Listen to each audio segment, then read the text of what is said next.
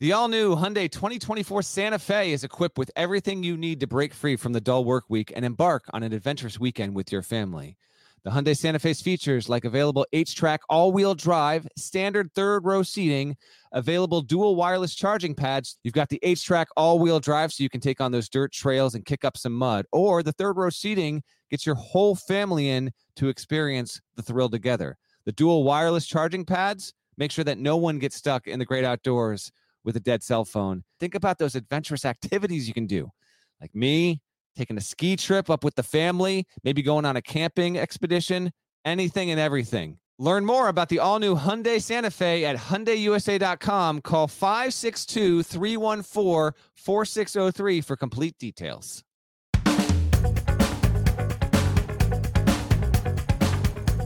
Hey there, it's Gary Parrish. It's Tuesday, May 11th, 2021. Welcome back to the CBS Sports Eye on College Basketball podcast, where we sometimes discuss camel fighting, dodo birds, and leaky black. Matt Norlander is here with me, and I suppose the most significant development in college athletics since we last recorded last week is NCAA President Mark Emmert tell the New York Times over the weekend that he wants the association's board members to approve new rules allowing student athletes to make money from their name, image, and likeness rights this summer. Now, this comes as 5 states, Alabama, Florida, Georgia, Mississippi, and New Mexico, are set to have name, image, and likeness laws go into effect in less than 2 months on July 1st. So it appears we've reached panic time for the NCAA. They've had years to do something on name, image, and likeness. They've done nothing for years. So now Mark Emmert is on record saying he wants something done soon. 2 questions for you. 1, do you think the NCAA will actually do something as it pertains to name, image, and likeness rights in advance of July 1st? And 2, if so, will it be enough to satisfy all state laws? No, it won't be enough to satisfy all state laws. Those Bama, Florida, Georgia, Mississippi, and New Mexico, those 5 states set to activate NIL allowances. They're similar, but they're different in their own ways. I don't think that there's going to be a situation in which the NCAA's NIL, if it comes to pass by July 1, and we're talking about 7 weeks from now here, I don't think it's going to satisfy that. Do I think that the NCAA will get something in line by July 1? I do, because I think Emmert saying what he said to the New York Times over the weekend is significant in how predictably his tone has changed as well.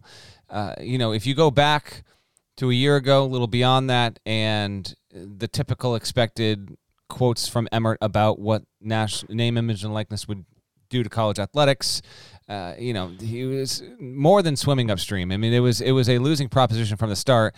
And now that we are this close to real change coming at a state legislative level, like this is the exact scenario the NCAA didn't want to be handed, GP. I do think we'll get something.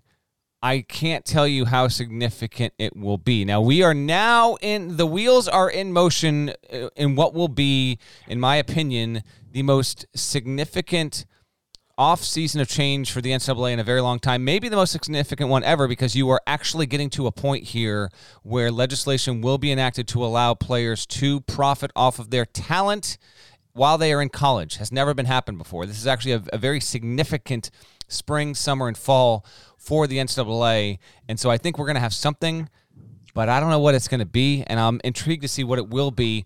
The next steps we could possibly have on this will probably come next week when the Division I Council meets. Now, that's not the group that will ratify this. That would have to be the Board of Governors, and we don't have a timeline on that either. But I think Emmert saying what he said on the record to our nation's paper of record signals that he believes we are going to have something coming from the NCAA level that probably isn't going to satisfy anyone. But whatever. I do think we will have something, though, GP, by July 1. But if it doesn't go as far as the furthest state law goes, then you have what the NCAA has obviously wanted to avoid, which is different universities operating under different rules. Like, that seems to be where we're headed, at least temporarily. What the NCAA wants long-term is for Congress to pass a federal law that supersedes all state laws. That way, in all 50 states, every university is operating with the same set of standards. This is what is allowed. This is what is not allowed. But we're not going to be there July 1st. We might get there eventually, but at least for a period of time, whether it's weeks, months, and I guess I wouldn't rule out years, you're going to have schools in different states allowed to, by extension, offer things that other schools cannot offer. In other words, this is just a hypothetical, but it's not unrealistic, given where we're headed. Let's say there's a McDonald's All-American basketball player, class of 2022. So getting ready, just wrapping up his junior year of high school. He's got his senior year of high school to come. There is a scenario where even if the NCAA does something to allow student athletes to profit off name, image, and likeness rights to some degree, if it doesn't satisfy the furthest state law, you will have some schools operating with an advantage and other schools operating with a disadvantage. And there's a scenario where Florida and Kentucky could be recruiting the same player, a McDonald's All-American point guard. And this player is trying to decide, where do I want to do? Do I want to go play in the SEC at UK or play in the SEC at Florida? And Michael White, and I think the NCAA will actually frown upon this, but trust me, it's going to happen, will be able to honestly tell this prospect, if you come to Florida because of our state's name, image, and likeness rights, you will be able to, our state's name, image, and likeness laws, you'll be able to accept an endorsement deal with A, B, or C for X amount of dollars. And if you go to Kentucky, you're not going to be allowed to do that. So do you want to come to Florida, play in the SEC, and pocket $150,000? Or do you want to go to Kentucky, play in the SEC, and do it for a scholarship and cost of attendance stipend? Like there is a realistic scenario where that is the world we're living in. And that is what the NCAA wanted to avoid. But because the NCAA has kicked this down the curb consistently and delayed and delayed and delayed for no good reason, most times, this is where we're at. And so, it is what it is. Now they're, at least Mark Emmert is saying we got to do something.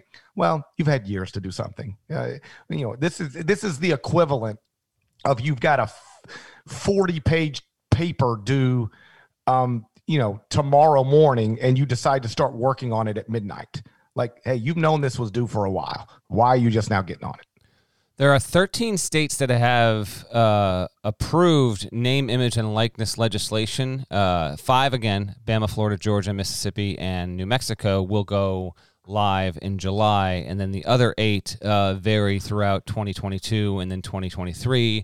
Those who have been following the story for a while will remember it was, I want to say September of 2019 when California passed its Fair Pay to Play Act. That was the first state. Now, that one doesn't go live until I think January 1 of 23, but that's what really set this ball rolling was California and its legislators saying this can't continue anymore, and that's really what got Emmert into a tizzy and all this thing going. Now, the other element to all of this is that the NCAA has gone to Congress to ask for a nationwide federal mandate that allows for NIL, so every state has to abide by this. The problem with this, as it relates to what we're talking about specifically right now, is that it's unlikely we're going to have federal bills, a bill that goes through by, and not unlike, it's not going to happen. Like, that's just not reality. We are not going to have a situation where we're talking on this podcast in the final week of June and the federal government has passed a bill that is waiting for Joe Biden's signature to go into law as it pertains to NIL for college athletes. That can and probably will eventually happen. It's not happening this month or next month. So because of that, what the NCAA and what Mark Emmert is saying here is we need to have something in our rule book that can get ratified as soon as possible that can at least lessen the potential chaos that can be at play here with this, because absent of that, you do have a situation where like there might need to be waivers that have to be given out and applied across the board so that you won't have lawsuits. I will share one quote from our colleague Dennis Dodd, who has a deep dive on this. I will link it in the podcast description. It's about a 7-8 minute read. I suggest you go and read it. This is a quote from one of the people who talked to in the story. He said, "We're watching the NCAA's influence, power, and leverage diminish before our eyes. It needs federal help to implement NIL. Whether or not it gets it, states' NIL laws will supersede whatever the NCAA has in place, at least for a period of time. In essence, the NCAA is losing its grip on what made it the NCAA, oversight of the collegiate amateurism model. And that, to me, is the most fascinating thing about this. It is going kicking and screaming, but the NCAA is on its way to handing over oversight and allowance on the very thing that defines what the NCAA has been about for more than 100 years to other legislators, and how we get there in the next few months and how that process meets up with whatever we're going to see. If we see anything from the NCAA, to circle back to the question you asked at the top of the pod, GP, will be interesting to me, because I do think if we do have, the states are doing this July 1. Those 5 states are doing it, and those are heavily, Bama, Georgia, Mississippi, Florida. Say those states, you say SEC, baby. How those states use those NIL rules and how it doesn't completely line up with whatever the NCAA might do, I do think you are looking at a situation where they have to apply for waivers, because I don't think the NCAA is going to get involved. You were asking for lawsuit after lawsuit, and it's the exact thing that Emmert didn't want to get involved with to begin with. So I do think it will be a little bit of a confusing, but still plenty compelling July and August for the NCAA as it waits for all this stuff to line up. And oh, by the way, this stuff also still ties into the Alston case that the Supreme Court heard, because that deal that also touches on allowances for players and antitrust exemption for the NCAA as it pertains to NIL. So that will also factor in here. And I think we're supposed to get the hearing from the Supreme Court sometime either by the end of May or in early June. If you remember when California's bill was first introduced, the NCAA more or less threatened the entire enterprise by suggesting, at least, that, hey, you guys can do whatever you want, but if you get out in front of us and you start allowing your quarterbacks, point guards, cornerbacks, anybody to accept money in violation of NCAA rules, you could be banned from college football playoff. You could be banned from the NCAA tournament. Like, you could run into postseason bans. And so it was like, the questions you would get when you'd go on radio or anywhere else and talk about this stuff was, so you're telling me California passes a law, it's out in front of the NCAA's rules. The UCLA starting center does an endorsement deal with a bank. The NCAA says you're in violation of our rules. UCLA, you are not allowed to participate in the NCAA. That's really where we're headed. And it is at least what the NCAA was suggesting was possible. I say all that to say this. Mark Emmert has backed off of that. He has now said that the NCAA will not penalize athletes from benefiting from their state's name, image, and likeness laws. In other words, when this goes into effect in Alabama, Florida, Mississippi, New Mexico, wherever, whatever the law says you're allowed to do, you'll be allowed to do. And the NCAA is no longer even suggesting that you or your school would be punished because of it. Here's my question. What happens if a player, a student athlete in Iowa, a state that has not passed name, image, and likeness law by July 1st, if the student athlete in Iowa just says, if the player in Florida is allowed to do this, I'm going to do it too. And now, hey, NCAA, handle it however you want to handle it. What does the NCAA do then? If a student athlete in a state without name, image, and likeness laws tries to benefit from his or her name, image, and likeness in a similar way to a student athlete will try to do in Florida or Alabama or Georgia or Mississippi or New Mexico, then what happens? Will the NCAA really step up and say, Iowa student athlete, you're not allowed to do this, you're now ineligible, even though the Florida student athletes are good to go? That, to me, is going to be where I think, yes, Iowa, I know you're using complete hypothetical. Iowa's the one that's interesting in that, one, he's got Jordan Bohannon on the he plays at the University of Iowa. He's going to return, and he is. Yeah, I didn't say Iowa for any other reason than it's just right. Just a state. So let's pick one. Like, let's pick my own state, Connecticut. There's nothing in my state right now that is pending, that's on the books or whatever. A UConn student athlete wants to do this.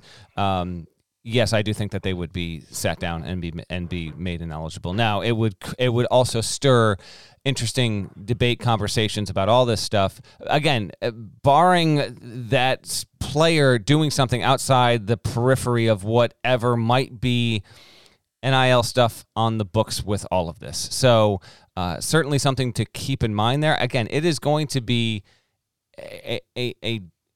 a good spring and summer, but noisy for the NCAA. We are finally getting to a point here where players are going to be afforded more. Plenty would argue still not enough, and I hear that entirely, but at its core, NIL allowances are something that should have existed from the start, and frankly, the NCAA is hoping, and people think it's a long shot, but it's the Supreme Court. I guess anything's possible. They're hoping that when the Supreme Court rules on this, that the Supreme Court says, it sides with the NCAA and says, you can make the line of delineation between what is pro and what is amateur, and we're going to provide you with antitrust exemption status.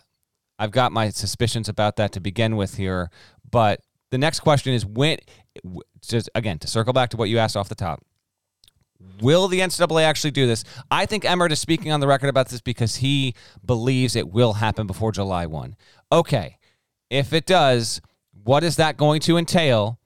And what would the NCAA's emergency NIL bylaw, where would that fall short to what they're doing in Florida or what they're doing in New Mexico, what they're doing in Georgia, et cetera, et cetera? That's the next stage of this story, and I would think we should know more about that by the end of the month.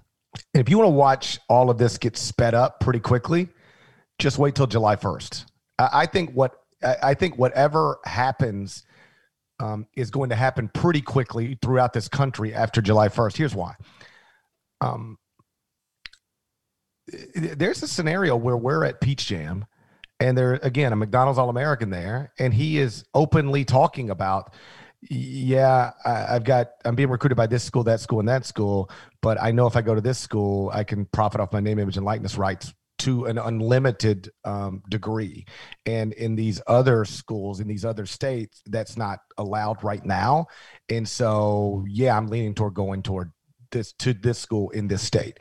That's going to motivate other states to either quickly try to get laws on the books and maybe even take them further than they would feel comfortable going in a vacuum. This is going to, I know the NCAA from the jump said, we don't want this to become a recruiting tool, but that's just dumb. It is undeniably going to be a recruiting tool. Like Dan Mullen in Dennis Dodd's story, like it's basically acknowledged, like we've been preparing for this and recruiting towards it, for a while now. It's going to be a recruiting tool. And once one state has recruiting advantages over other states, those states are going to put real pressure on their lawmakers to adapt our law quickly. We can't imagine Duke and North Carolina lose a prospect to Kentucky based on name, image, and the difference in name, image, and likeness laws in one state to the other. Like that there is a possibility that is exactly what happens all over this country between different rivals. And the states on the wrong side of that, they're going to have people pushing within the state to get on the right side of that. And so this thing I know everything moves slowly with the NCAA, but this is all hypothetical right now. Wait till you actually start losing recruits to your rival based on your state's laws compared to those state's laws. That's when this stuff really gets moving. Yeah, it's long overdue. It kind of feels a little, not surreal, but like we're finally like on the doorstep of this, Parrish. So as this story continues to be relevant, and it will be, I mean, the Supreme Court stuff doesn't directly tie to NIL, but it impacts it. And that'll actually probably be one of the noisiest headlines we'll have pertaining to this.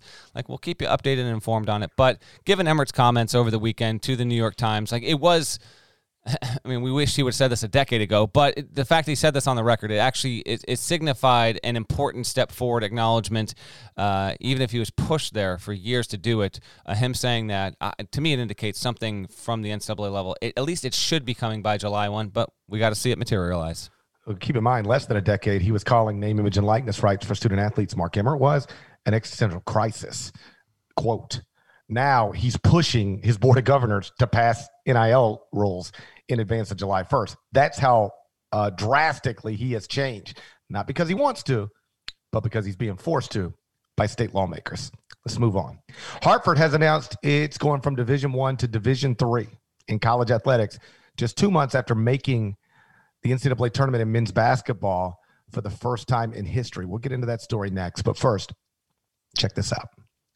Are you looking for a new basketball shoe? If so, this is Gary Parrish here to tell you that the New Balance 2-Way V4 features the groundbreaking use of fuel cell technology with fresh foam, creating the ultimate combination of rebound and cushioning. Every step feels explosive and dynamic, and the upper construction features a lightweight textile that's supportive and breathable. So whether you're hitting the clutch shot or locking down the opposition, the 2-Way V4 gives you the tools to play at a high level. Learn more and purchase the 2-Way at newbalance.com.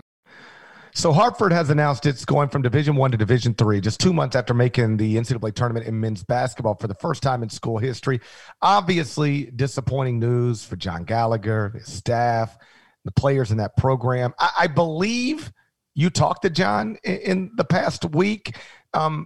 If so, and correct me if I'm wrong, but if so, what did he have to say about this decision? I know he's disappointed. I talked to Gallagher for 10 minutes on Friday. I'm going to talk to him later on Tuesday. There will be a story out on CBSSports.com or your CBS Sports app that you can read later this week that'll get into more of the reality of what this is and whether or not they can reverse this decision. But I did talk to him briefly on Friday, and we caught up about all of this.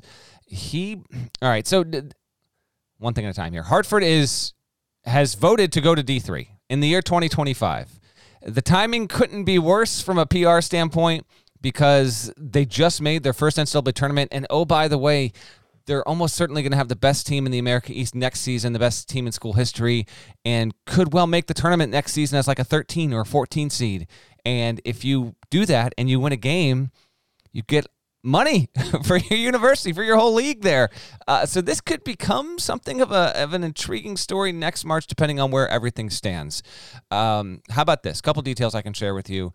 Gallagher told me that within an hour of losing to Baylor in the NCAA tournament, he was told that his school president wanted to move the school to Division III and that the wheels were in motion. Imagine that. Like, you make your first tournament as a head coach ever. You play against, you don't know at the time, but you're playing against a 1 seed. Eventually, they're the national champions. You lose.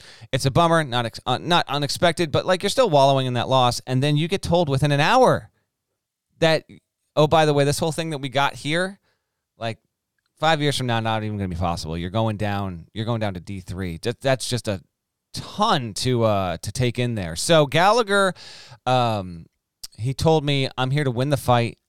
I'm not here to leave the fight. He thinks there's still a chance. He thinks there's a chance that this could be reversed. Rest assured, Gallagher, who GP knows well, extremely passionate, emotional.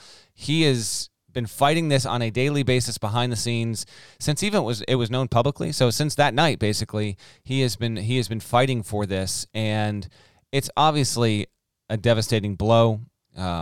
The America East will now lose a program if this continues to go the way it's going to go. I mean, the board voted the way it voted. The president, who got caught in some shady stuff, like basically trying to stack the deck here, and it got stacked.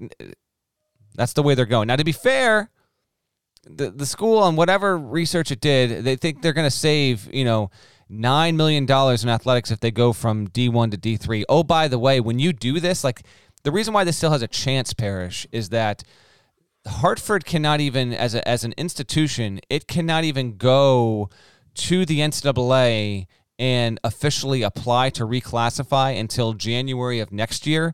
So this next 4, 5, 6 months is really the period where if it can be reversed, this is when you want to reverse it, and the case that could be laid out there. But you've already had the board say, yes, we're voting to do this. I had one other person tell me that the university financially is in dire straits. It's a sinking ship. They have to get out of Division I. So maybe it's not going to be something that's reversible, but it's a story worth discussing. If Hartford had been, if Gallagher was on his way out and wasn't a good coach and they had sucked, this isn't getting hardly any attention. They just made the tournament. They're the best team in their league now. It's taken forever, and it's obviously a rough story, and for me in particular, just because I live in the state, like I've heard plenty of noise about this. So it it's flared my radar perhaps even more than it's flared yours, just because of my location and given the fact that the program is in the midst of its greatest run ever and potentially could actually afford its athletic department some more money going forward if it can continue to be good. But it is an uphill battle, and UAB, it kicked out. It ceased having football at that level, and it was salvaged. There have been cases in recent history where this has been saved. Even at like Towson, baseball was supposed to be eliminated, and then it went to the College World Series, and it saved its program there. So there are some recent instances where this has happened. I just don't know how likely it will be for Hart to be able to hang on. But I'll talk to Gallagher later today, and I'll have a longer story on this later on the site this week. There is no question that the reason this is a national story, something we talked about on Time to Shine last Friday when I did it with Adam Zucker, something you and I are talking about here on the Eye on College Basketball podcast, is because Hartford is coming off of a trip to the NCAA tournament. Like, we all sat there on that Saturday morning and watched Hartford secure the automatic bid to the tournament, and John Gallagher have that incredible moment, talking post-game on television. And then they go to the NCAA tournament. They play Baylor. Like, they competed, for a while. Ultimately, Baylor was a 1 seed and, Hartford wasn't. And so, what happens. But, Hartford made an imprint on the sport in this past year, specifically in March. And I don't know how many casual college basketball fans were familiar with John Gallagher before this thing got started, but most college basketball media was, because he's like one of my favorite guys. Big personality, fun, like the type of guy you root for. Or I won't speak for anybody else, certainly the type of guy I root for. I could not have been happier watching him secure that NCAA tournament berth. Like, I sat in my hotel room in New York, and that was, there was no other way I wanted to spend that early Saturday than by watching Hartford get done what it got done, even at the expense of Elvis Presley's alma mater. And to then have that ripped away right now under these circumstances is just a gut punch. Like, if this were Maine, dropping to Division III, it wouldn't be nearly the same story. Because, like, yeah. I don't want to say who cares. The student athletes at Maine care, just like the student athletes at Hartford care. But like, Maine didn't just go to the NCAA tournament. Most people haven't seen Maine's coach on television. It wouldn't register the same way. But for this to happen to Hartford and John so quickly after, breaking through and, becoming an NCAA tournament team for the first time, like I said, real gut punch. And I'm disappointed for them. I don't like the decision. I recognize that they did do that study, and it was commissioned by President Woodward and conducted by a consulting firm called Carr Sports. And the study did indicate that they would save $9.2 million a year by dropping from Division I to Division III. But like, that's funny math. I mean, I'm not disputing the study, but like, does that take into account eliminating the possibility of getting, right, NCAA tournament win money? Does it eliminate, does that take into account some booster who might decide, if you're doing this to the athletic department I care about, to the coach I've developed a relationship with, well, then I'm not giving you my X amount of dollars next year. Like, does it take that stuff into account? I am certain, or at least I'm not ruling out the possibility, that Hartford can save some money by going from Division I to Division III. Like, this seems to be motivated by money, but is it really $9.2 million? And if it isn't, whatever the number is it really worth doing to rip away this, what John and the other coaches on that campus have built? Like, John's the most high profile right now because of the NCAA tournament appearance, but I'm confident there are other coaches on that campus who have built relevant things, respectable things, who have put in the time, the hours, the sweat that I know John and his staff have put in, and to have it all ripped away is, again, disappointing. I do think Division I men's basketball, Division I sports in general, is too big. Like, I don't think we need 351 teams competing for the same national title. Like, the idea that the Tennessee Vols and Tennessee Martin are technically competing for the same thing, is ridiculous. Well, it's also part of the sport's charm, but I agree. So on a micro level, the Hartford situation is terrible, and we'd like to see it be able to be salvaged. But at the same time, if you could toss out 100 programs and make D1 like 250, I think that's the perfect number. Yeah, like if you were to chop out the bottom 6 conferences or 8 whatever, I'd be like, I could get down with that. But this isn't that. This is one school at the top of its league now deciding we're giving up on what it is. Again, this is a college basketball podcast, so let's just focus on college basketball. This is one school at the top of its league at its peak, saying we're giving up on what John Gallagher and his staff and those student athletes have built. We're out. We know we just got a taste of what it feels like to actually accomplish something that we've all dreamt of accomplishing, but now we're clocking out. That's disappointing. And if I were John, I would be disappointed and frustrated. It should be no surprise that he is. Yeah, agreed. And I wonder how many other schools behind the scenes may have looked at this because of the pandemic and the financial ramifications of that. I haven't heard word of anyone else, but I have to believe there certainly have to be a handful of schools. I mean, UC Riverside, I know, was debating doing this, and it will stay D1. So the UC Riverside on the other side of the country was looking at dropping out of Division I, and a few days ago made a statement that it is recommitting itself to D1. So that's one. You got to figure there are 5, 10, 15 others that are at least looking at it, and we'll see if any of them decide to make a similar move like Hartford. Again, Norlander is going to be talking to John Gallagher, the Hartford coach, later on today, and then that story will be published. CBSSports.com, so make sure to check it out. Shouts to Devin Downey. Shouts to Chester, South Carolina. Shouts to Quincy Acey, legend. Shouts to Larnell. Thank you guys for listening once again to the Eye on College Basketball Podcast in the middle of the dumbest pandemic of my lifetime. Deadleg, you see this morning, Dr. Fauci? You know what he said? Nope. He said we're going to get back to normal very soon as long as vaccination rates continue to go the right direction. Very soon. Those are Dr. Fauci's words, not mine. We've already had a boxing match, AT&T Stadium, in front of 73,000 people indoors.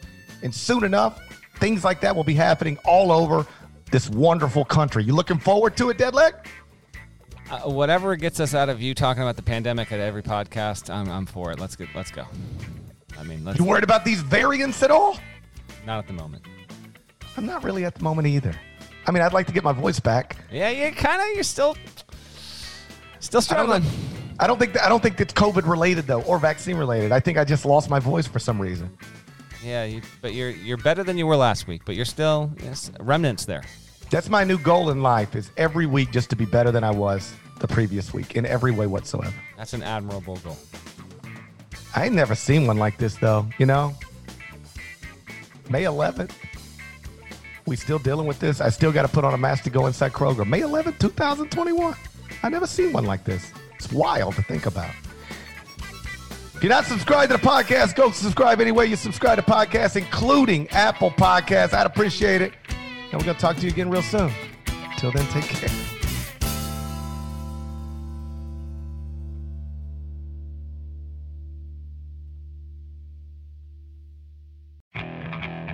Okay, picture this. It's Friday afternoon when a thought hits you. I can waste another weekend doing the same old whatever, or I can conquer it. I can hop into my all-new Hyundai Santa Fe and hit the road. Any road. The steeper, the better. Because my all-new Santa Fe is available with H-Track all-wheel drive, so I can hit the trail without a worry in the world. Heck, with 3 rows and best-in-class rear cargo space, I can pack the whole family in with all our gear. We've got available dual wireless charging for our phones, so we'll never lose touch with civilization, and we won't lose touch with the primordial power of Mother Earth. So which is it? Waste the weekend or do something a little more epic? And conquer it in the all-new Hyundai Santa Fe. Visit HyundaiUSA.com or call 562-314-4603 for more details. Hyundai, there's joy in every journey.